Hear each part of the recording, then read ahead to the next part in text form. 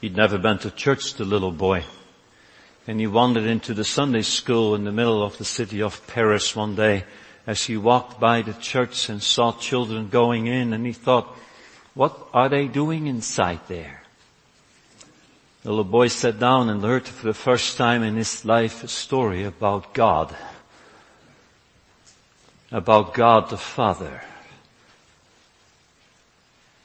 At the end of the hour, before he walked out, the teacher says, it's so nice to see you, little boy. What is your name? And whatever his name was. And she asked, will you come again next Sunday? Because you are welcome. And with big and teary eyes, he looked at her and says, may I ask you one question, miss? Is God really a father? And she says, yes. Well, then I won't come again next week. And he walked away. It's a pathetic story, but there's a lot of them like that. The man I read about this week was a CEO in a very large company, and he had worked himself up to the highest position. And finally his whole life broke down. And as he sat down with his counselor trying to figure out what was going on, the entire matter of his whole life was to prove one thing. That I can do it because my father said I could never do anything good.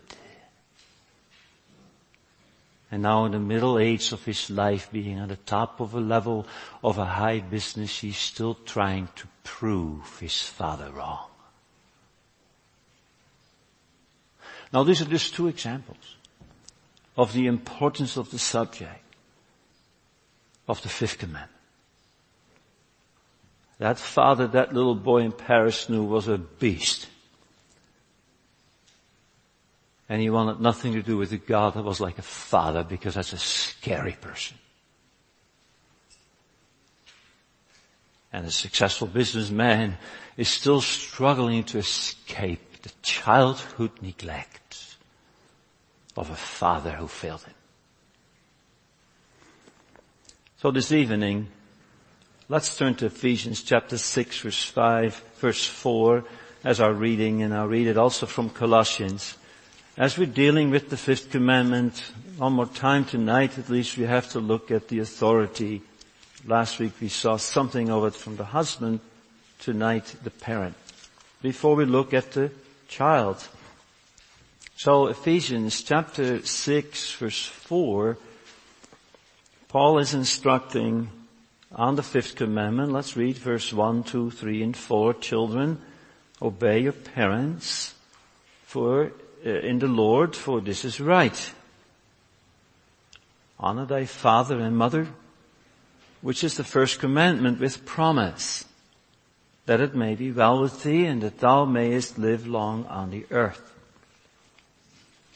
And ye fathers, provoke not your children to wrath, but bring them up in the nurture and in the admonition of the Lord. If you jump to chapter 3 of Colossians, we read a similar and yet a slightly different wording that is important to notice. Colossians 3:21. 20, Paul addresses the children. Children, obey your parents in all things, for this is well pleasing unto the Lord. Fathers, provoke not your children to anger, lest they be dispirited. That's the Greek word, discouraged. Lest they are dispirited. That's a different word than the anger of Ephesians chapter 6. So with God's help, let's this evening ask our attention to the fifth commandment. Remember, God is expecting you and me to honor His authority as an ambassadorial representative of His authority and as a subject of authority, be that in the fifth commandment, the children, or even in others, the servant, or as we see in Ephesians 5, the wife. So let's this evening ask ourselves about parenting. And that is such a vast subject. I can't do justice to this, and I won't either. But just let's look at Ephesians 6, verse 4, only the first half. I may not preach on the second half because I touch that quite regularly in our baptism messages and services, but we'll see as the Lord leads this coming week. But the first half of 6:4, fathers, provoke not your children to wrath, lest they, and Colossians, lest they be discouraged. So, honor my authority as you exercise it as parents over, and on my outline it says, over our children.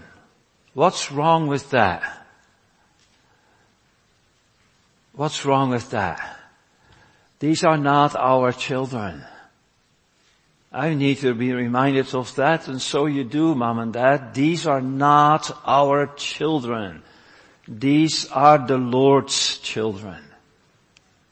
Especially when He has separated them by the sign and seal of His own covenant relationship. They are God's, as Ezekiel 16 points out clearly. So God has made me and the ambassadorial authority over children that ultimately belong to Him and not to me. Because, hear this, so shall a man leave his father and mother. They're temporary under my authority, and they are going to move on into adulthood at one point in their life. Now, it's amazing how much the Bible spends on biblical and unbiblical parenting. We just sang the whole Psalm 78, about God is telling us what our task is as fathers and mothers. This is a very important portion of Scripture. We are all familiar with that. Proverbs 22:6, train up a child in the way it should go. Train it up. Drill, teach, so it becomes totally a part of them in the way that they should go. Are they always going to go? No, sadly, when children come to adulthood, some of them indeed choose to be disobedient. And that may not be the fault of neglectful parenting. Sometimes very good and godly parents have very rebellious children. And we'll see in a moment why that is. So Ephesians 6, Colossians 3, we have read them already. Why it is important for us to learn to better parent our children. Why? Why do you as parents and I need to be committed to study the Scriptures about parenting and to seek to grow? Well, let's remember that story. The first God my children learn to know is the one they see in me, Luther said. Remember that story, that young child, oh, God the Father, I want nothing to do with Him. So important, friends. The way you parent is theology. You're teaching about God. Or you're twisting His character, misrepresenting it. And that's what God is after in Psalm 78, isn't it? Teach our children that they may set their hope in God and not forget the works of God and be rebellious and forget who He is. Now the second reason why it's so important to seek parenting teaching is that we don't embitter them to leave the faith because of ours. I've chased up quite a few young people growing up in our churches who have totally forsaken the faith. And asked them, what made you decide to completely trash what you grew up with? And the common denominator in all the answers is, I hated the religion of my parents, the way they taught me. Now, that doesn't say anything about the parents yet, because I haven't researched that question. But there are scores of people who have walked away from the faith because the way we were taught. So let's ask ourselves that question. Lord, am I angering them and embittering them? But there's a third reason why good parenting instruction is so important, congregation. You as a parent are preparing the next generation of office bearers in our church. And listen what Paul writes in 1 Timothy 3, verse 4. When we look for a bishop or an elder or a pastor, we need to look for one who is ruling well his own house, having his children in subjection with all gravity. For a man, if a man know not how to rule his own house, how shall he take care of the church of God? But how does a youth learn to rule his house well? From you and me. Long before they have their own houses. As we model and as we surround them and as we instill in them the examples of parenting, they will be sent forth into the future and will be our next generation of office bearers. So you're building out your future church leaders. That's why parenting takes so much the attention of the Scriptures. Now, there's biblical stories that are sad failures. When the Apostle Paul writes in 1 Corinthians 10:5 this statement about Israel, that they all were drinking of the same spiritual rock and so on. And then he says, but with many of them, God was not pleased. Now these things were our examples to the intent we should not follow that. Now, why do you think God is telling us in the Bible all these stories of these failing parents? So that you and I won't repeat the same thing. Look at the household of Isaac and Rebekah. I mean, favoritism of the one over the other. Wonderful family to grow up in, isn't it? Where one favors the one son and the other favors the other son. And you go to Jacob, it is a terrible family life he has. As all his children are walking, nearly all of them, in ways of sin. Where did they learn that from? How did they become so utterly wicked? Well, Jacob was a poor example of a parent, wasn't he? And then we just read tonight of Eli, the high priest. The man just spoke, words of admonition, but he didn't discipline his children. Then we go to David, the man after God's heart. He neglected to punish Amnon when he abused sexually his sister Tamar. He just ignored it. And Adonijah grew up without his father disciplining him, and he became a problem. Why is God writing all this? Why is hanging out, as it were, the dirty laundry of all these failing parents? So that we may learn not to be like them. Book of Judges begins with this colossal failure of the parents that grew up with Joshua. You'll know the text, but I have to look it up anyway so I can read it to you. Judges chapter 2.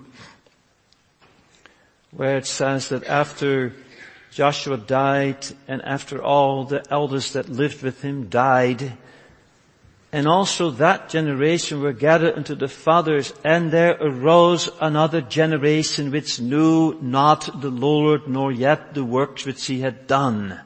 And the children of Israel did evil in the sight of the Lord and served Baalim. Thomas Manton doesn't say bad children. Thomas Manton says it's bad parents. And mind you, God has warned us the other day in the second commandment. If I as a father misrepresent or neglect to teach my children, I will bring a curse upon my third generation even. That are serious things. That ought to make us take our parenting serious. Now there are some biblical stories of very inspiring parents.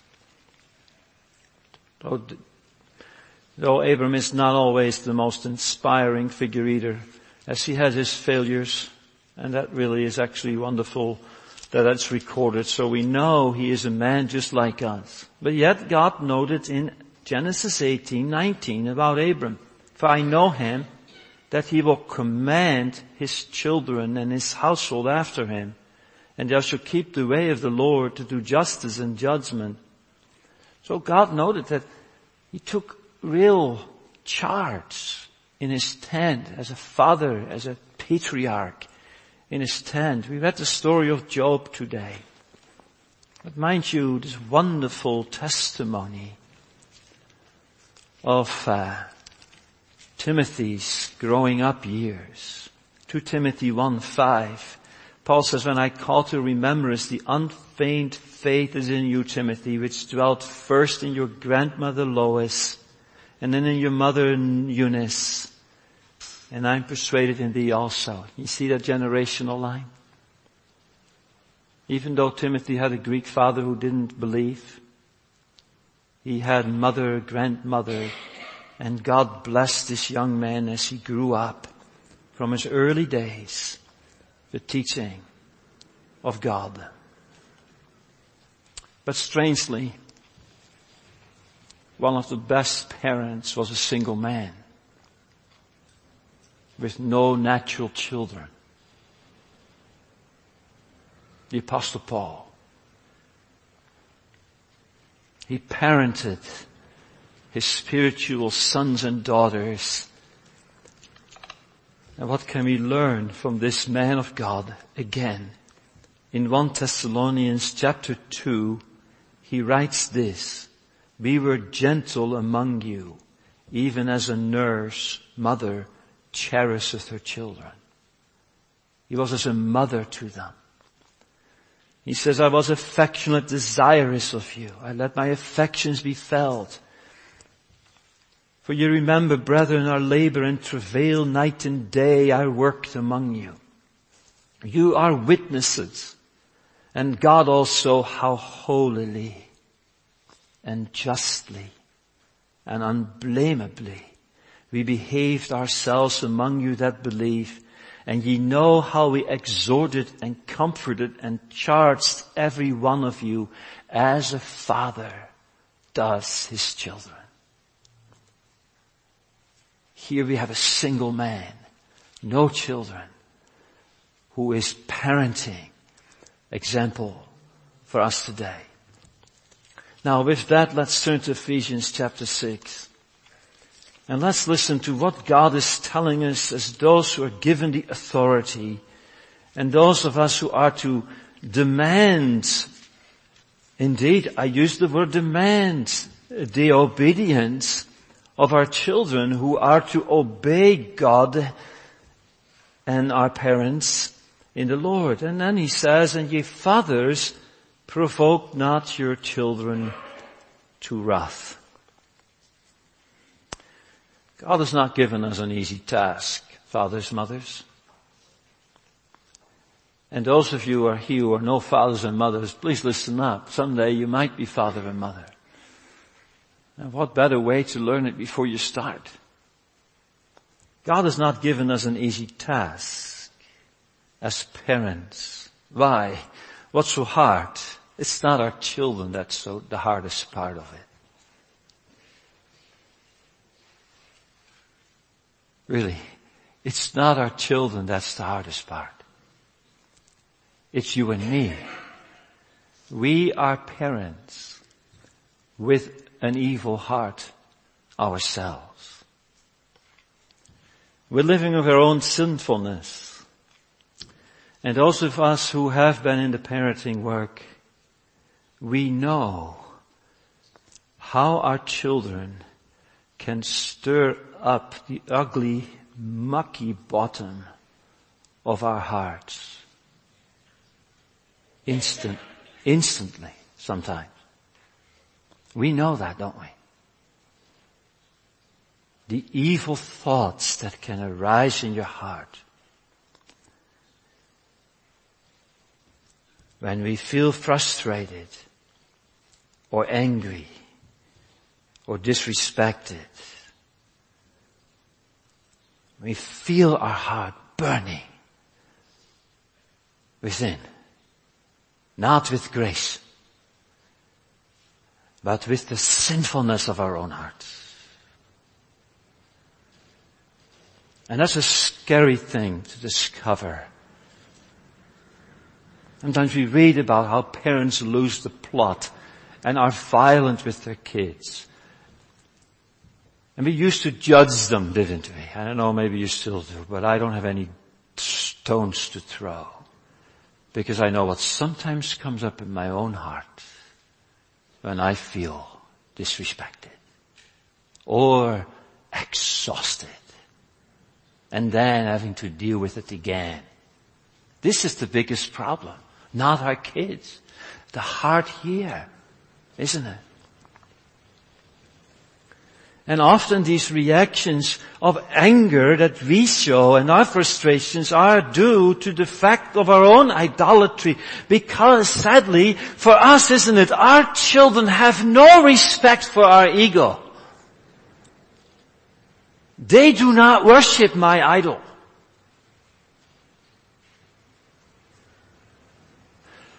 They have their own idol.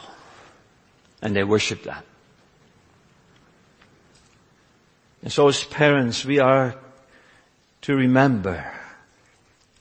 And as we study from James 4 earlier on, that when we have conflicts, the conflicts usually begin with our own heart. The lust that war within us. And we are given the task. Fathers, mothers, bring up our children in the nurture and the admonition of the Lord. Now parents, we also need to remember that God did not call us to save our children. We don't have to save our children. We are to guide them. We are to guard them. We are to provide for them. We are to teach them. We are to chastise them at times. But God alone has the power to change the heart of these children He has entrusted to us. He didn't ask us to regenerate them. He didn't ask us to convert them. He didn't ask us to give them saving grace. He didn't ask any of that. That's His only work. And all of His work. We are only the instruments in His hand to bring the grace of God into their lives. That's why we are giving these children so that we may represent Jesus and to bring to them His glory and holiness and grace and love and all the other attributes. Many good and faithful parents live with a tremendous sense of failure because the children did not turn out the way they hoped. Now, obviously, if that is the result of my neglect, if that's the result of my failure, if that is the result of wrong methods I have used that I have learned to see at the end, if that is the true congregation, then you need to do two things. You need to first bow your knees before God and confess you failed to do His job well. But you also need to go back to your children and confess that to them as well. That's hard, isn't it? But please do. That may be one of the most powerful redemptive moments. If perhaps you have done and failed in your parenting duty, children are forgiving. They are.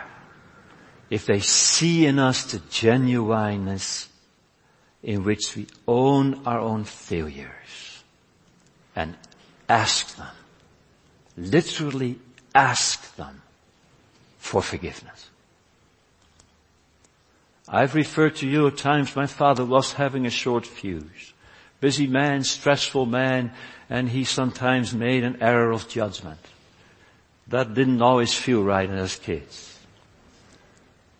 But this great man would humble himself before us as children and ask for our forgiveness. See, I don't hold it against him anymore. I know that he's a sinner, though saved. A saint, I should say, with still remaining sin in him. That's how I saw him. Parenting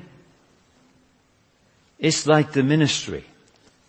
Let me read you this. Hopefully will encourage you, fathers, mothers. Paul says in 1 Corinthians 3, I have planted, Apollos have watered, but God has given the increase. So then neither is he that planted anything, neither he that watereth, but God that giveth the increase. So now he that planted and he that watereth are one, and every man shall receive his own reward according to his own labors. We are laborers together with God. You are God's husbandry. You are God's building. Now apply that to parenting. We cannot give the increase. We are to water, we are to plant, we are to cultivate, we do all that, but we have no power to change the heart, and God does not measure my parenting by whether those children were converted. He only measures my parenting and yours by whether I was faithful in representing Him in the task He gave me. The fruit is His. The task is mine. Now that was the first reason why it's not easy to raise our children, looking at our own heart. But secondly, God is also not giving an easy task because the children He gave us. But let's sing first together before we look at that. 428 verse 5.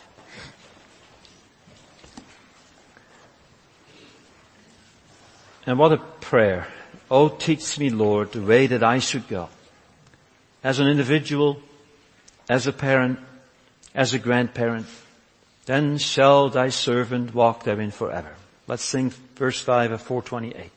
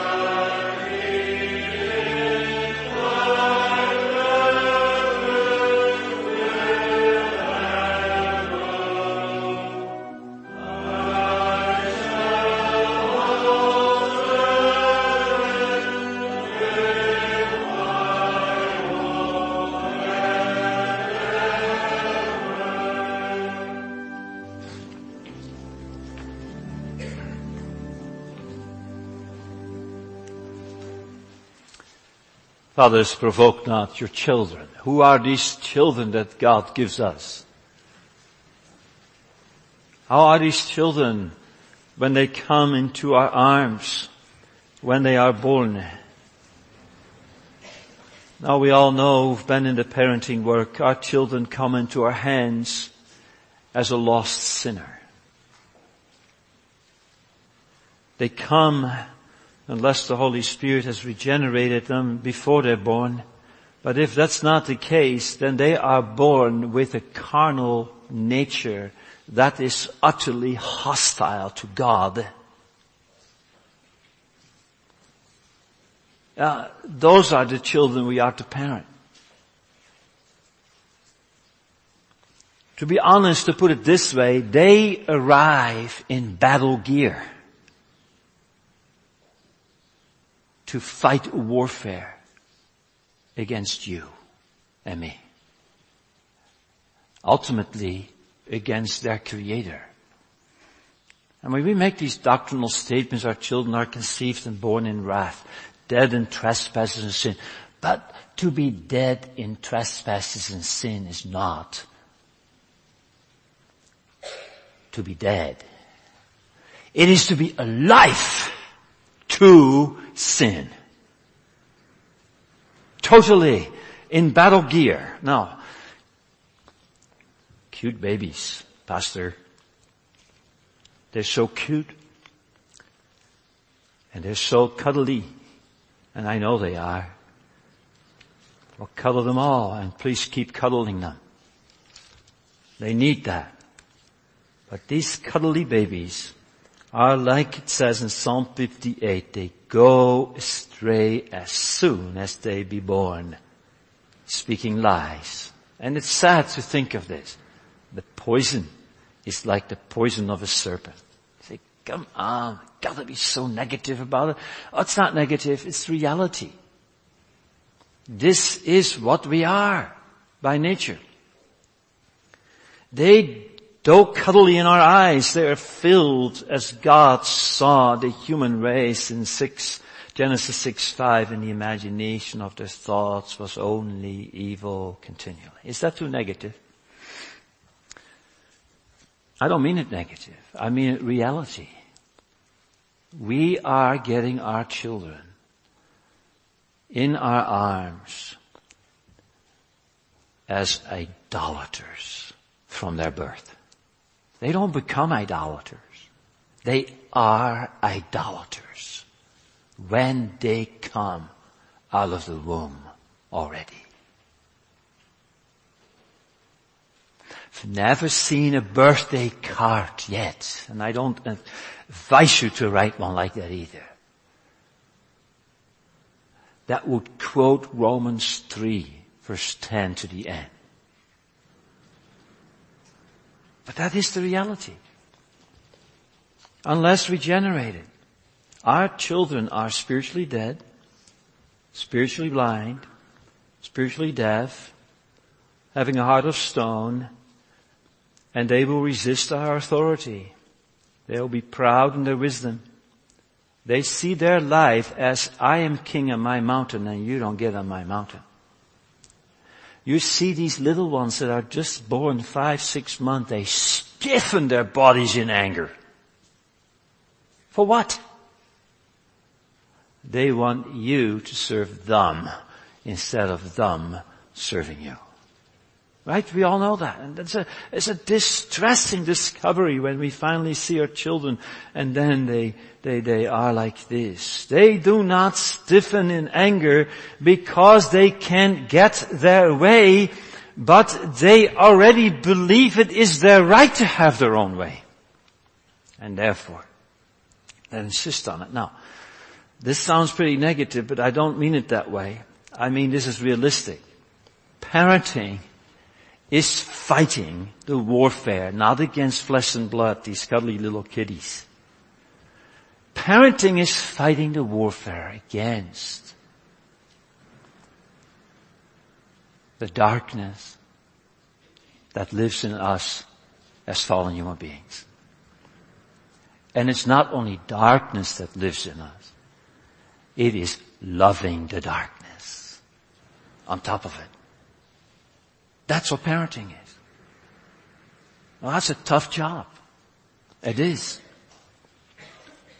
It is the heart, friends. That is the problem. Not the behavior. That's the problem too sometimes. But it's the heart we need to focus on.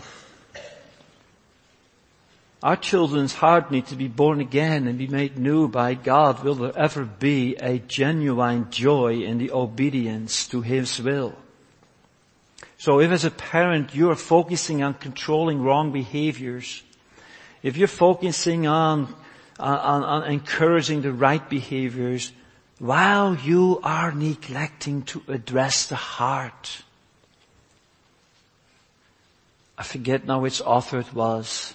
He says all you're trying to do is dress up a corpse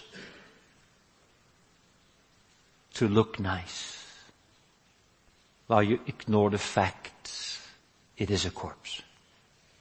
Now that's a stark way of putting it. I understand. But if you're only focusing on the right behavior, you are wasting precious opportunities to go from the behavior to the heart of the behavior. That's parenting. To shepherd the heart of the child that's behaving perhaps in wrong ways. It's easy to control behavior. You take a big enough stick or a big enough carrot. You either will use the power to use authority or you would coax them into right behavior. But that's not changing the heart. Parenting is on the heart focus. And when that changes, the behavior will change. And though our children need law and they need authority and they need boundaries and consequences, and parents, that is absolutely true. Announcing and enforcing the law will never change the heart.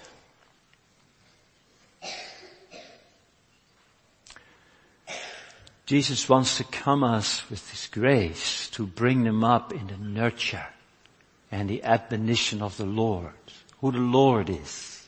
We need to bring Him into that.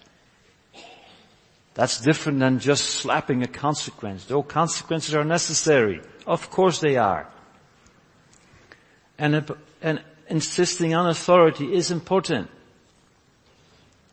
But it doesn't change the heart. Only the gospel does that.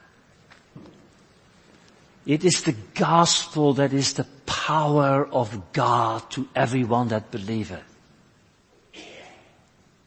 It is the grace and the goodness and the love of God that melts the heart. My father used to say to me something that I never quite understood.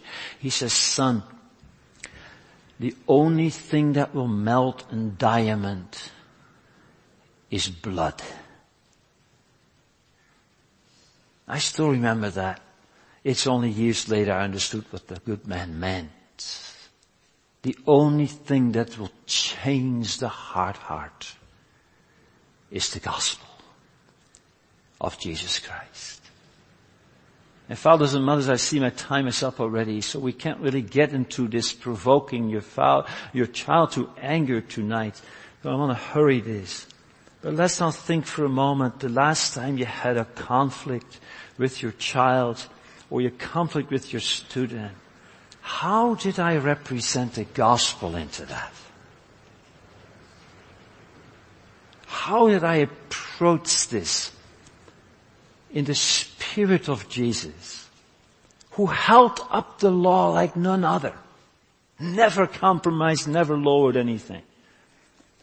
But so different, didn't he, than the Pharisees who slapped the law everywhere and brought the people to despair, knowing that their behaviors and their choices were wrong, but there was no hope. There was no change. So, let's think this through together. We are to bring up our children in the fear of God and the admonition of the Lord. That means the nurture and the teaching of the Lord. But we are not to provoke them to anger. So, God says in Ephesians 6, my calling is not to bring them down in anger, or Colossians, not to bring them down in discouragement, but rather to bring them up in the nurturing and in the admonition of the Lord.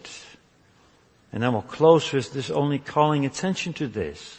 You notice in our text, and ye fathers.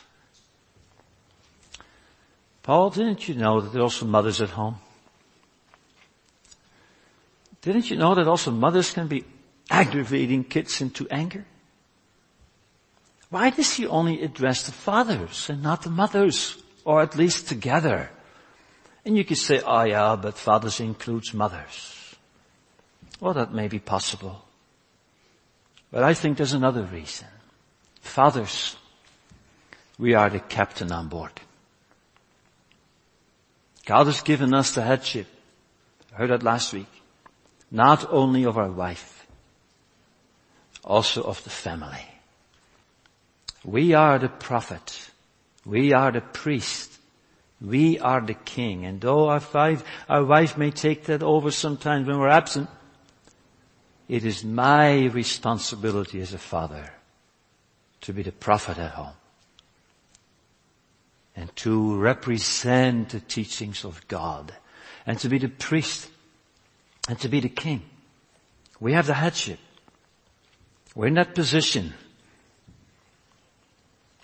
And even one day on the job as a father must convince you, Lord, I need thee every hour. And there is no greater gift, fathers, that you can give to your wife and mother of your children. It's when they see you take parenting as your first responsibility. Above work, above hobby, above friends. When your wife sees that, you take charge as God calls you to. And lead your family in a godly and understanding way. Then you will have a very thankful, devoted wife. For they know there is with your position a singular gift that they don't have. And that's how God created it. As male and female. Honor it. Strive to be fathers first before you are workers. One closing anecdote. I became student minister in 1990. And I moved to New Jersey. And I was there only a month. And an old elder of the Franklin Lake Church called me up and says, could I just talk to you? And he says, yeah, sure.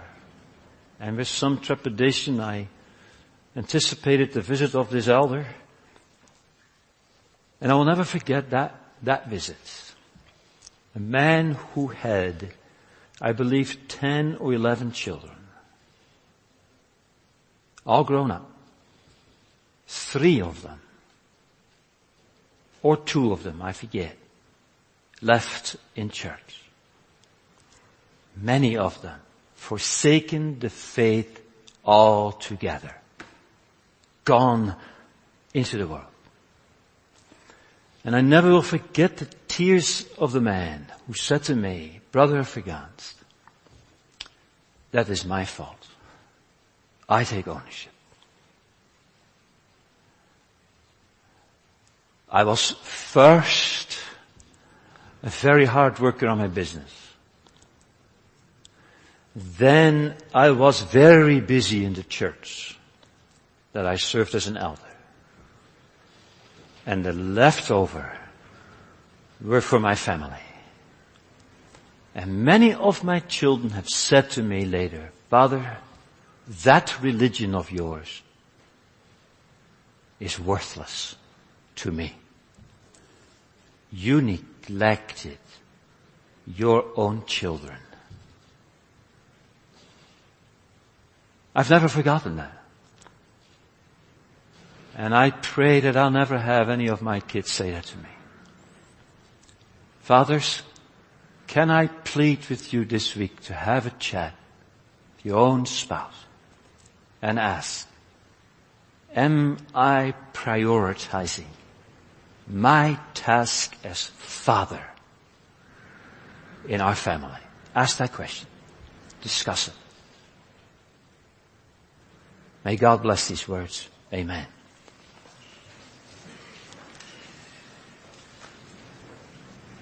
Beloved Lord, what hast thou given us as parents?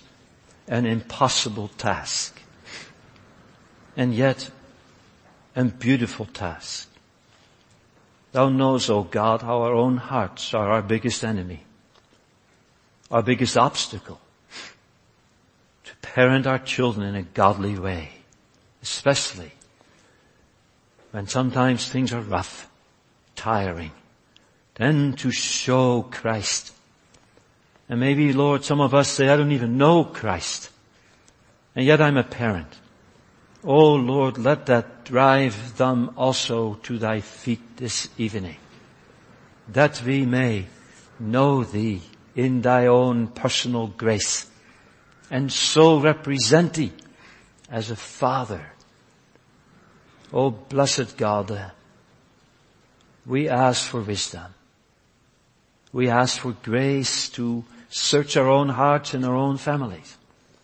And as we tonight have only come to this part of our text, and we pray, Father, that thou wilt graciously teach us all, search us all, and if there is sin to confess, oh God, give us the grace to own it, to name it, and to shame it not only before thee, but even before our own families. And may this mark to be a beginning, a new beginning, in leading our church and leading the little church at home. Bless us to be a prophet as fathers and as a priest at prayer and as a king in a kingly way. So go with us, Lord, in the week that is began, and bless thou all of us as we journey home tonight. Keep us safe and well and help us in our daily task and our daily work. We pray tonight also for those that will be traveling. There's those coming back from the Netherlands. Spare them on their journey. Bless those of us traveling here, Lord, to the Netherlands, Johan and his daughter, and also Larissa, and to Canada. We just pray for them as well. And gracious Lord, bless us all with a life that is living close to thee, in dependence on thee. For Jesus' sake, hear us. Amen.